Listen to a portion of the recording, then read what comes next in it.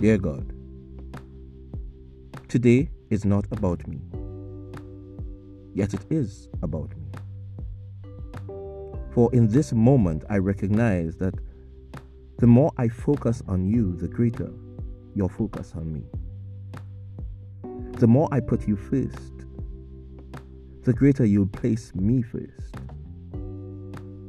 The more I praise you, the greater the blessings shower down upon me. The more I seek you, the more I find you.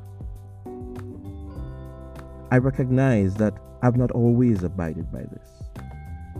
That there were times that I just sought after my own selfish desires and put my own needs or my own wants first.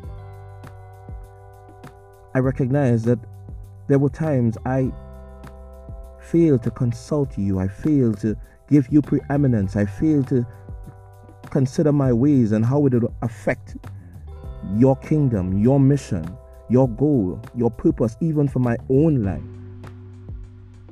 I recognize that I leaned on my own understanding, not waiting on you, not waiting on a word from you.